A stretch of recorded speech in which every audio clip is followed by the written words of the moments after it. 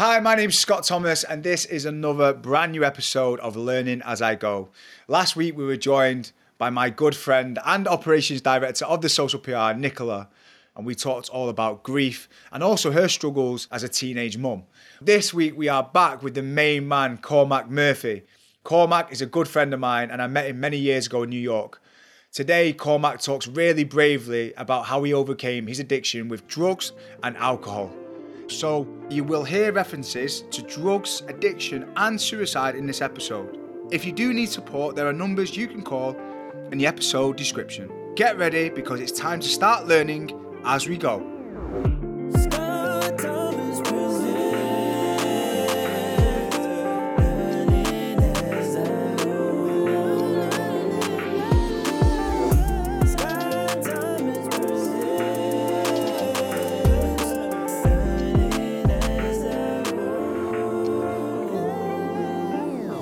It's the main man, Cormac Murphy, my good old Irish friend. How are you, Cormac? Yes, Scotty, how are you? I'm doing well, mate. I'm doing well. Yeah, and you're live from New York City, right? Yes, Friday morning in New York City, man. Early riser like yourself, you know? Amazing. Well, thank you, brother, for joining us. Right, so I'm going to try and have to start from the top of how we met. So basically, me and Cormac met in New York City. I think, what year was it? Do you know, Cormac? I think it was 2019, mate. 2018, 2019, thereabouts. Right, so it must have been about 3-4 years ago because it was Michael Escalacci's 30th birthday. And I turned up to PhD nightclub with all the boys. We had a big table in there. And then literally, this guy stood out from a mile off because he looked like Zac Efron, right? So if you can't see Cormac right now, guys, he looks like Zac Efron. For whatever reason, Cormac was working over there and he came over and he introduced himself. You actually worked on all the nights and events over there. That's right, isn't it? Yeah, I was doing the parties there at the time. I think I was promoting around a year at the time, so I was kind of building up a name for myself in the nightlife scene as one of the only Irish promoters at the time. So I remember seeing big group of English guys coming in with their swag, jumping on the tables. I was like, wow, I'm gonna have to go over and talk to these guys here. So he came over, introduced himself. And then basically, we just got a good vibe off you from the moment I met you. And then we kind of stayed in touch on social media ever since then and whatever else. And then literally, I got a call off Cormac. So this is about 6 months into me being sober. And I was quite open and honest about my journey about going sober and everything else. And it's quite, do you know what? Me and Cormac have quite similar backgrounds because I used to throw parties and that's what Cormac did as well. So Cormac, you rang me up out of the blue and you said, Scott, I hope you don't mind me calling you, but I just wanted some advice, right? You said, I'm about to go into rehab.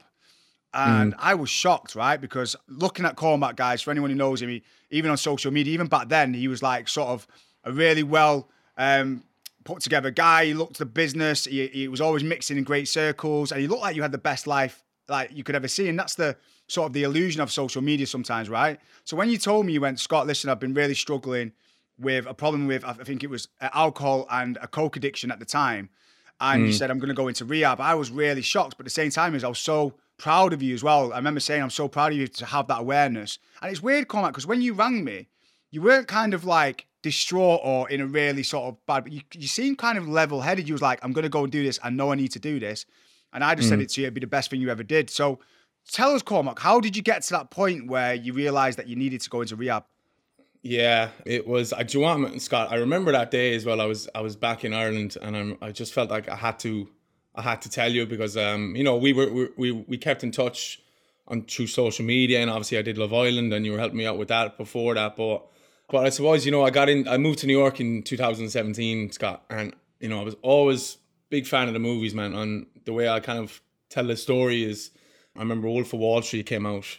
It was probably a year or two before I moved to New York, and I remember being so excited watching that movie, man, and excited every time there was a drug scene, right? Every time they were doing lines, I was so excited for that. And I remember I had never touched a drug until I moved to Australia, and I'd never done cocaine until I moved to New York. But I remember my first weekend moving to New York, I was looking for it. I was looking for cocaine because I heard how cheap it was. I heard the high that you would get off of it, and I wanted that high, and I was always chasing something outside of me. And I only kind of learned why I was doing that, the last couple of years, and we'll get to that after. But when I moved to New York, it kind of just kicked off from there, man. I was working in the bar scene, and then I eventually got into the nightclub scene, and it was just easy as, man. I'm a 25-year-old Irish guy living in New York City. I can do whatever I want. No one's going to tell me not to do this, not to do that. My parents lived at home.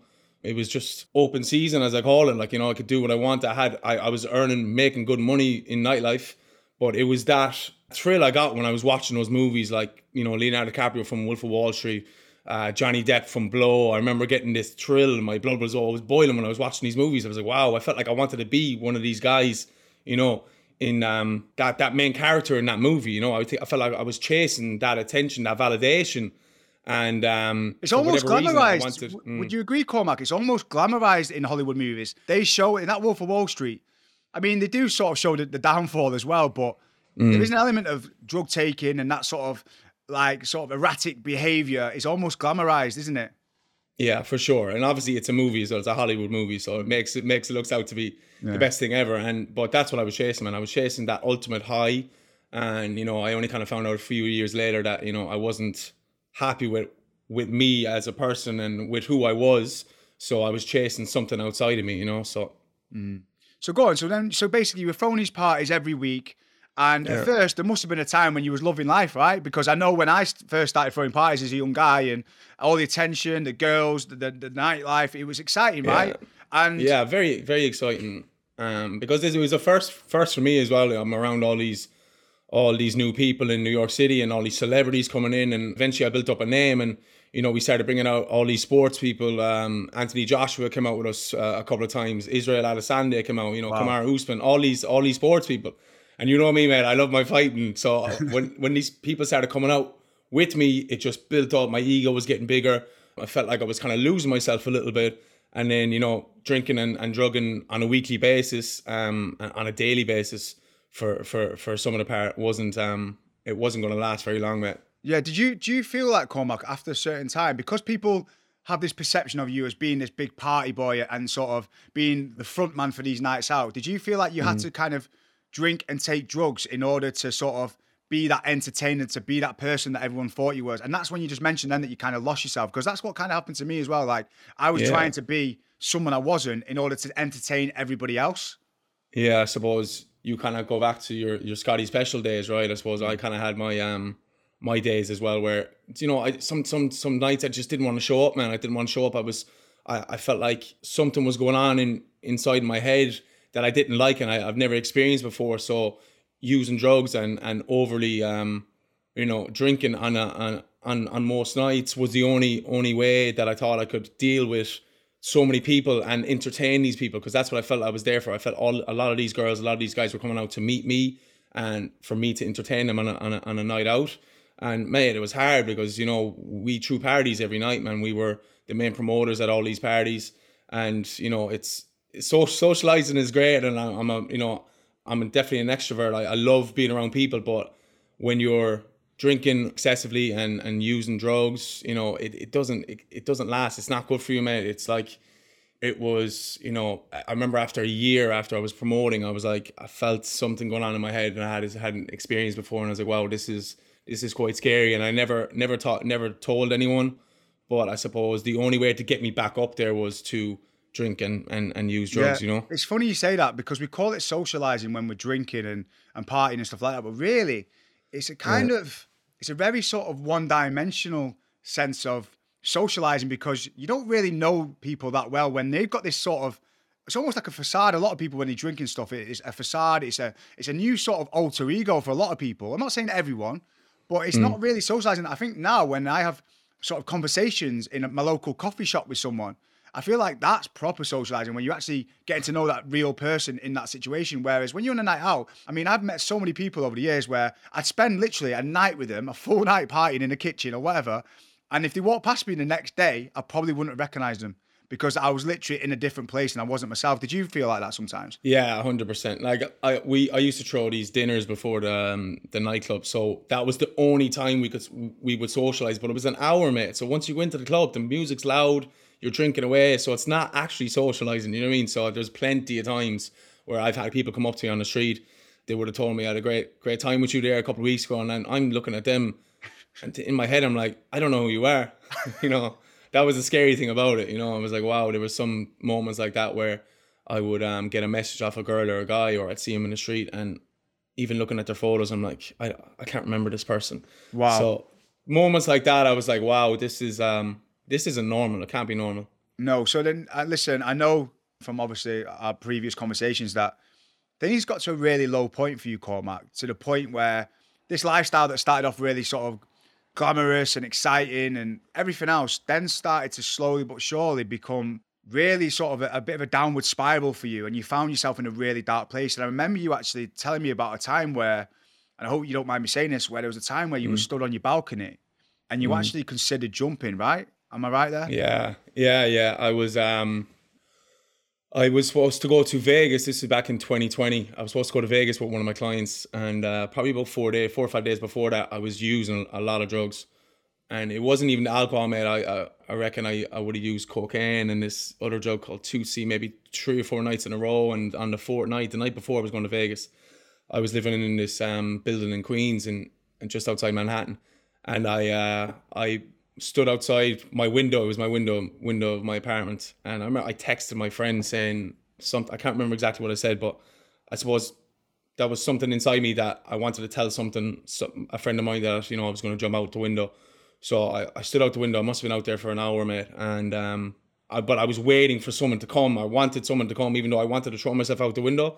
I wanted someone to come, and luckily my buddy that I was working with at the time had came in and pulled me in. But it was yeah, it was scary, man. Even talking about it now, I can't believe that happened, but it did. And I'm very, very grateful that I didn't jump, and there was something inside of me, or someone inside of me that was telling me, get back in, man. You've too much to lose here. So Cormac, what was going through your mind at that point? Did you feel trapped? Did you feel like you were in sort of an endless cycle of self-sabotage and you just didn't really love yourself, I'm guessing? Like, how did you actually feel? Didn't care about life, mate. Didn't care about what I was doing to myself. Was feeding myself with, as I said, a lot of drugs at the time, and it was just self-sabotage. The way my counselor, one of my therapists, had told me in rehab, she had said, use a great analogy. She said, okay, picture you're on the subway line in New York, and she said, there's so many stops around Manhattan, right? There's so many stops. She said she felt that I couldn't get off any of the stops in New York, that I was on a very, very fast train. And I actually said to her, I felt like I was driving the train. So it was a good way of looking at it, mate. It was just like I was on this very fast subway ride around New York City, and I couldn't get off any of the stops. Eventually, I did get off some stops, but that analogy kind of stuck with me because I felt like I was doing it for, I felt like I was doing it for so long that I didn't know any other way about life, Although people saw on my social media that, he goes to the gym, he gets in shape. I was doing some modeling here when I first moved out to New York, and they saw this perfect profile of me.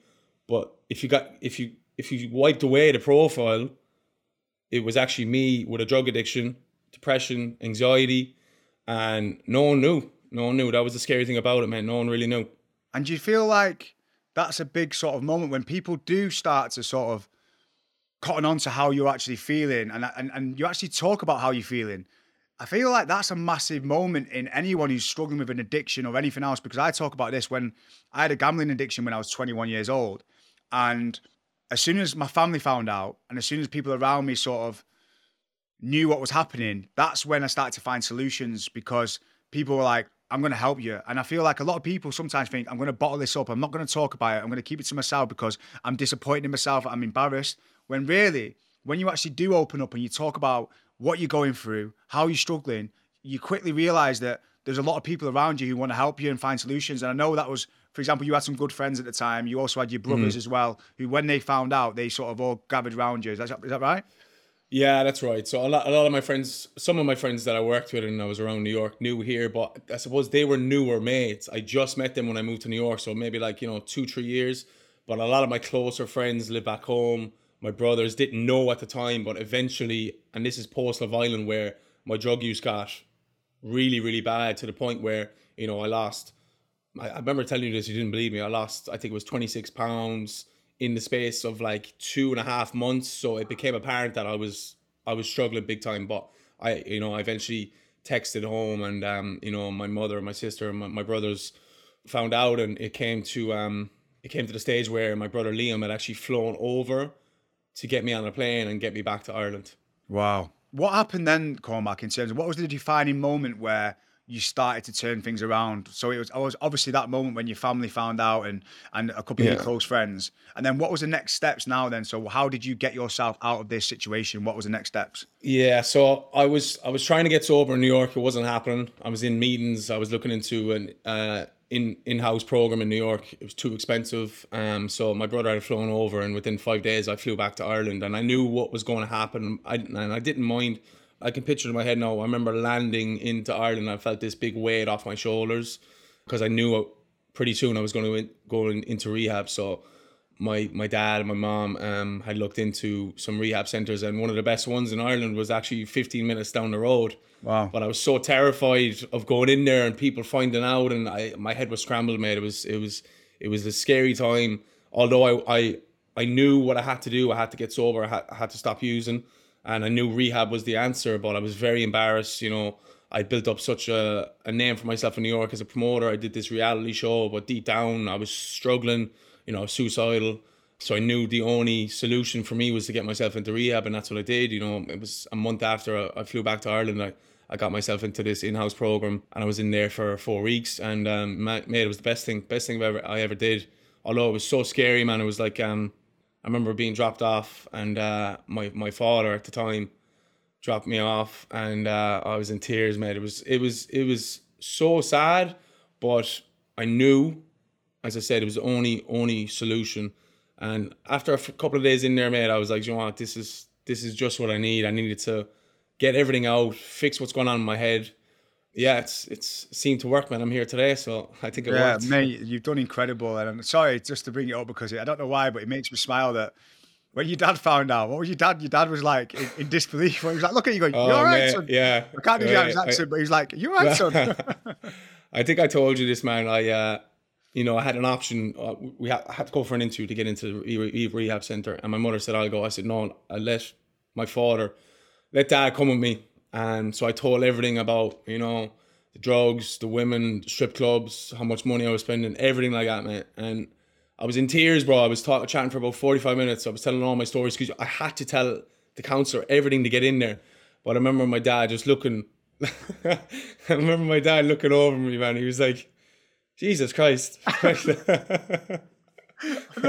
don't know why I'm laughing, but it's because I know your relationship with your dad was so tight. And for anyone who doesn't know, Cormac sadly lost his dad last year, but he was so close to his dad. He was such a character, and I don't know why, but I just feel like it must have been such a shock to your dad, especially being like such an old school guy.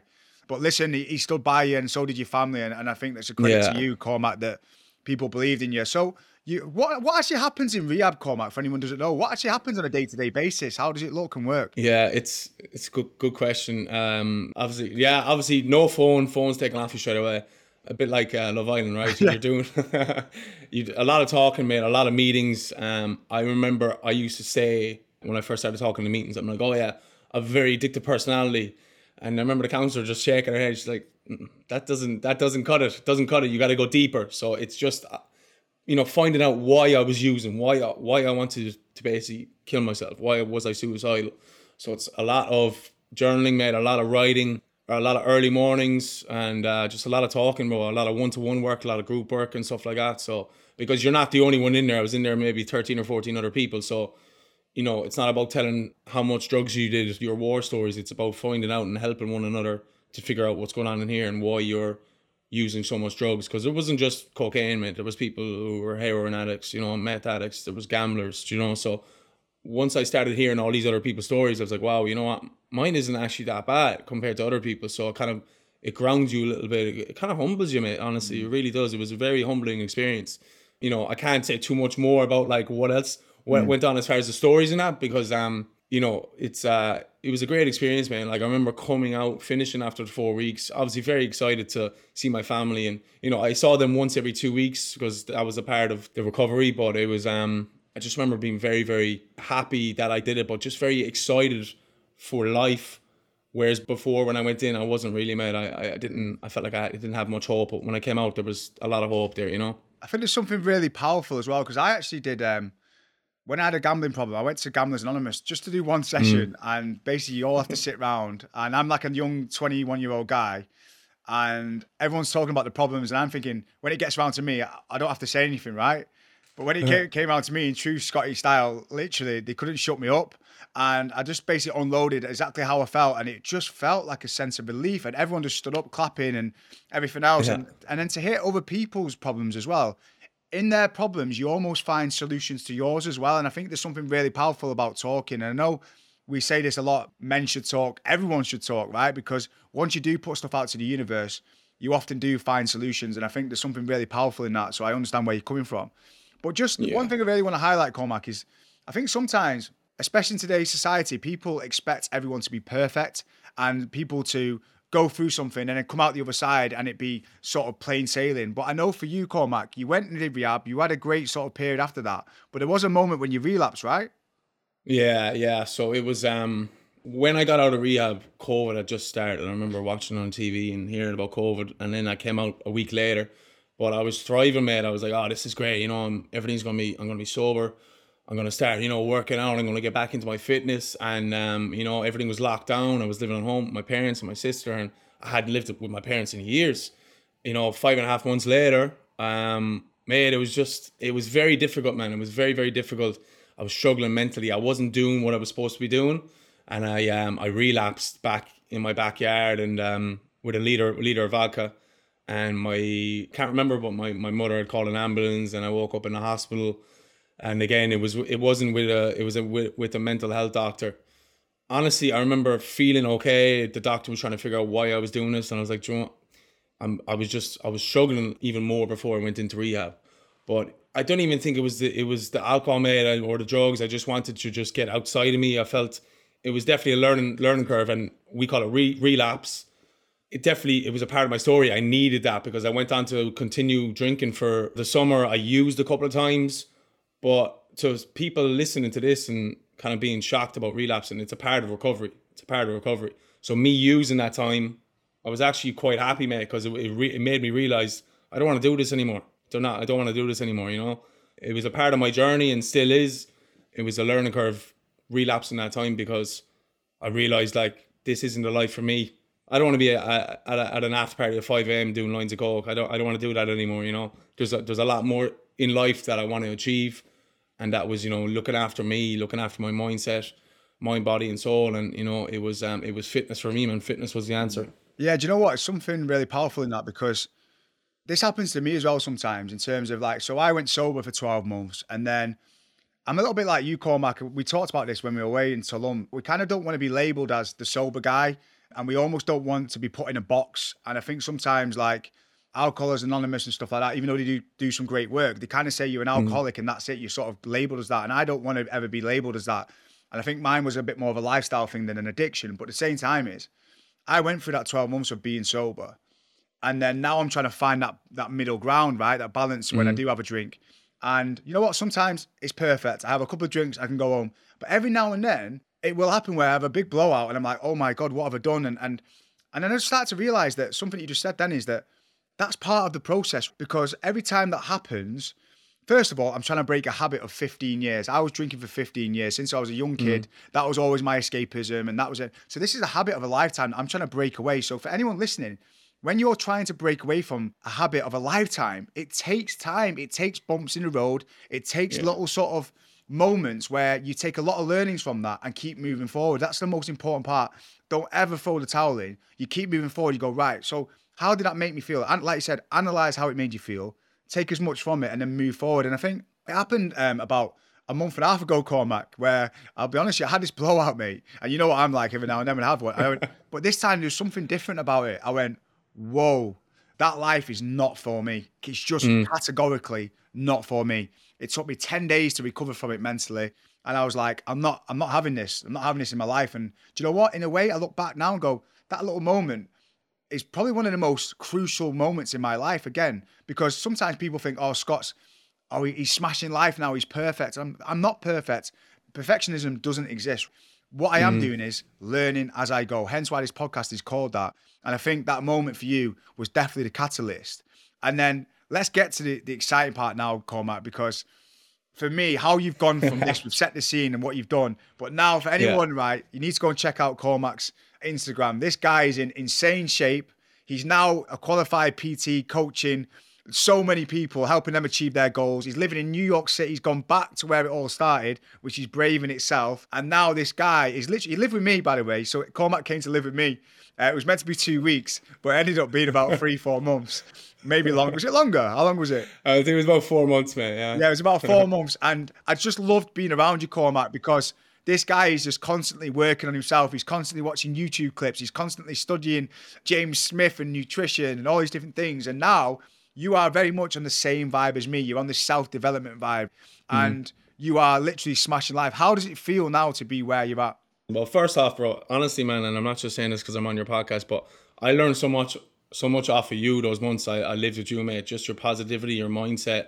Honestly, bro, even a little bit about business here and there. And honestly, man, because I feel I can see myself in you a little bit, bro. We've had similar journeys, right? I just feel like, obviously, you know, you're a little older than me, right? So for those 4 months that I lived, for those 4 months I lived with you, mate, honestly, it was actually some of the best months of my life. I met some of the best people in Manchester, but I learned so much off your lifestyle, man, and that's what I'm taking into my lifestyle as well. Those early morning starts, we were talking about this morning as well. So I just want to say thank you first off, Scott, because honestly, mate, you're definitely a part of the reason why I'm on the best track of my life right now. So I really, really appreciate everything you've done for me in Manchester, bro. We're in this together, man. We're in this together. Absolutely, mate. Absolutely. And we were even chatting about this in Tulum as well. Like, and you know, the fact that I'm on your podcast now is just, it's amazing. So I'm hoping my story can help someone a little bit as well, because every podcast that I've done the past 2 years since coming out of rehab, I felt like it has helped someone. So even if it's one person, that's fantastic, bro. But yeah, man, New York it's going great, man. I'll tell you a little story. Just a week before my dad passed, he had told my mother that he wanted to talk to me. So I came into the room and he was very ill at this stage, obviously. And, you know, he had asked me what I was doing, what my goals were. And I actually looked him in the face. I said, I don't really know what I'm doing. And he said, that's fine. He said, have you ever thought about going back to New York? And I said, it's been on my mind. I felt like I'm living in fear. I'm afraid to go back. And he, he basically just said, fuck him. He said, fuck them all. He said, you face your fears. Fuck them all. He just kept repeating that, man. And yeah, man, a week after he passed, I booked my flights and I said, you know what? Face my fears, and that's what I'm doing, bro. Sorry. Oh, mate, you're making me emotional, man. Yeah.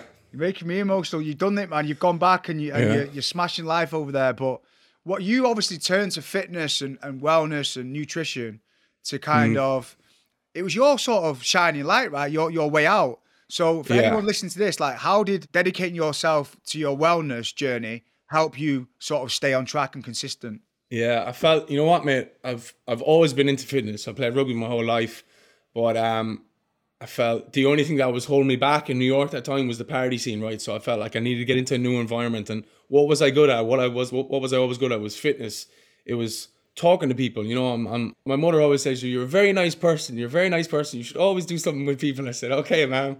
So it was actually my mother that pushed me into going back to doing this PT course. So I felt like, okay, I'm good at fitness. I'm good with people. And it's all just aligned, mate. And you know what? From the experiences that I'm only 29, but I felt like I've lived a couple of lives, right?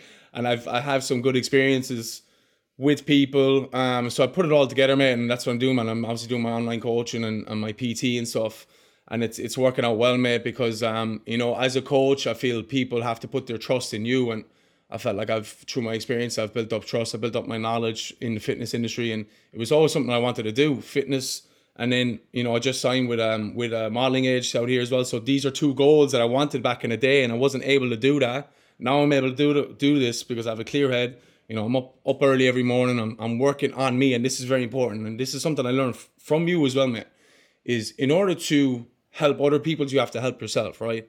So whatever that is, it's not just going to the gym. It's writing into your gratitude journal, reading a self-help book, So and this is what I've noticed since moving back to New York, and this is something I have to continuously do, is work on not only my body, but work up here, Scott. It's very, very important. Even I was listening to this podcast the other day, and they were talking about sleep. Like, I remember there was nights I didn't sleep in New York, man. I was wondering why my head wasn't working properly. I wasn't sleeping. So it's not just going to the gym. It's not just reading the books. It's not just writing into your journal. It's getting 8 hours sleep. But it's all simple stuff, right? All simple stuff, but it's done continuously and consistently over a period of time. And that's it, mate. That's it. It's like a car, mate. A car runs out of fuel after a week. You got to fill it back up again. That's what we are, mate. Yeah, I feel like once you've been through something like we've been through in terms of a massive lifestyle change, we've seen how bad it could be, but then we've also got a taste now how good it can be. And I think that's why we're sort of addicted now to self-development and working on ourselves. And someone said something recently and it really stood out to me. And it's like, I want more so I can give more, whether that's knowledge, whether that's finances. I sometimes ask myself, why do I want to be a multimillionaire? I want to be a multimillionaire so I can give more to my family. I can create generational wealth and I can give more to other people around me. And I think that goes for everything across the board. The more that you're looking after yourself, investing into your wellness, your health, your training, your reading, everything, the more that you sort of develop yourself, you then become a better person for those people around you. And that's something why I feel like me and you are really focused on doing that. Do you agree? Yeah, 100%. Everything you said there, it's very important. And I think it's like, for me anyway, I think it came with a maturity thing, mate. I was too immature and like didn't think that was cool or whatever. But it seems to be the new cool thing now is working on yourself, self-development. And it's all over Instagram. And it's very important. And even I'll touch on social media a little bit. I remember like all these different pages I used to follow, and that was all going in here. Now, if you open up my Instagram, man, it's all cooking shows and self-help pages, and Jay Shetty and all these people are the only people on my feed. Because I always say to my clients and even just friends, when you wake up in the morning, right, and if you look at your phone, whatever you look at is going straight in here. So you have to treat here. You have to make sure that whatever's on your feed is healthy. It's not going to trigger you, and that's something that I have to be important as well, is different triggers. But at least I know my triggers as well. So for instance, if you have an alcohol problem or you feel like you're going out too much on weekends, a simple commercial on your social media can be a trigger to get you up off your couch, get you ready and get you straight into town. So you got to be very careful with, people, places, things. I always say, people you're with, things you do, places you are, places you go to. You got to be very careful with that. So that's what someone told me back in the day. People, places, things. Yeah, do you know what? You're so right. And do you know what, Cormac? I don't know if you noticed, but the other day I've unfollowed everyone on Instagram. And this isn't me being bougie. Yes, I've unfollowed you as well, Cormac. And me? Yeah, literally. Do you know why, mate? Because I followed 4,000 people. And for that exact reason what you're just saying then, I follow people who I used to party with every single week. And some of these people are still out every single weekend. Yeah. And I'm watching their feeds going, I'm staying in on a nice bank holidays weekend thinking, I'm having a great time. I'll look at their feeds and look at all these people who I don't even sort of socialize with anymore. And I see them. I'm like, I'm triggered. So now, therefore, I've now realized that I kind of need to unfollow everyone, take a step back. And don't get me wrong, I'll start to follow my people again and the people that I sort of enjoy following and who I get sort of fulfillment out of following and motivation. And I'll go again. But I think it's so important to sort of make sure that you distance yourself from people, places and things that no longer serve you. And I think it's so easy, right? For example, when I had this blowout the other week, it was so easy for me to quickly fall back into who I used to be because I was in the same place with the same people doing the same things, right? And I think sometimes we kid ourselves and go, there's nothing to do in this country. There's nowhere to go. And trust me, there is. There's so much to do in this country. My mate the other day took me to this rock climbing place at Trafford Centre, which I never knew was there. And I had the most amazing time doing something I've not done since I was a kid. And there's so many different things to do, but we often kid ourselves and think, you know what? We lack choices in this country and we lack places to go. And all you can do is go out and drink and party. And you know what? There is an element of life that there is a culture around that. But trust me, there's a lot of people like me and you who are now trying to do different things. And I think that's so important. So we touched on some tips there, Cormac, for anyone who wants to make a change or is in a really sort of dark place. What would be your sort of first piece of advice for them to start making some changes? At the time when I went back to Ireland, right, I felt there was no other choice. There was no other choice. It was rehab or I was probably going to commit suicide, right? But I'd say if you brought it back maybe a year and a half, 2 years, and if I maybe had told someone or if I had gone to a meeting, I reckon I would have been good, mate. I reckon I wouldn't have needed rehab. So for me personally, it was probably too late and I had to go to rehab. But for someone else, maybe if they feel like they're just drinking a little bit too much on the weekends or they're hanging out with the wrong crew and they're using, I think it's going back to who you surround yourself with as well, For some cases, who you surround yourself with. But if you feel like there's something going on in your head, you have to talk to someone, bro. You have to do it. I held it in for years, man. I built up this anger and a lot of anxiety, that ultimately led to me being depressed for over a year, mate. So I feel like it's something that's always built up. Unless you talk to someone, it's always going to stay there. It's always going to build up. I used to get really tight back, right? And my therapist had told me that was from the years where we held everything in, you didn't talk to people. And I felt like every time where, if I have, because not every day, not every week is good, man. You were going back to your night out a couple of weeks ago. There was a week there in March where I felt like I was doubting myself. I wasn't reading. I wasn't doing my meditation. I was barely working out, and I was thinking to myself, I was like, you know what got me to the dance here? I need to talk. So I rang one of my mates. I said, I'm not really feeling well here. And even still to this day, like, people think just because I went to rehab and now I don't party anymore, it's not, I still have to work on myself. So if you feel like you're starting out and you're getting these thoughts, mate, it's just talk to a loved one, talk to a friend. Because if you're not telling anyone, how are they supposed to know what's going on in here? Because it's hard, mate. If you're struggling with a mental health disorder, right?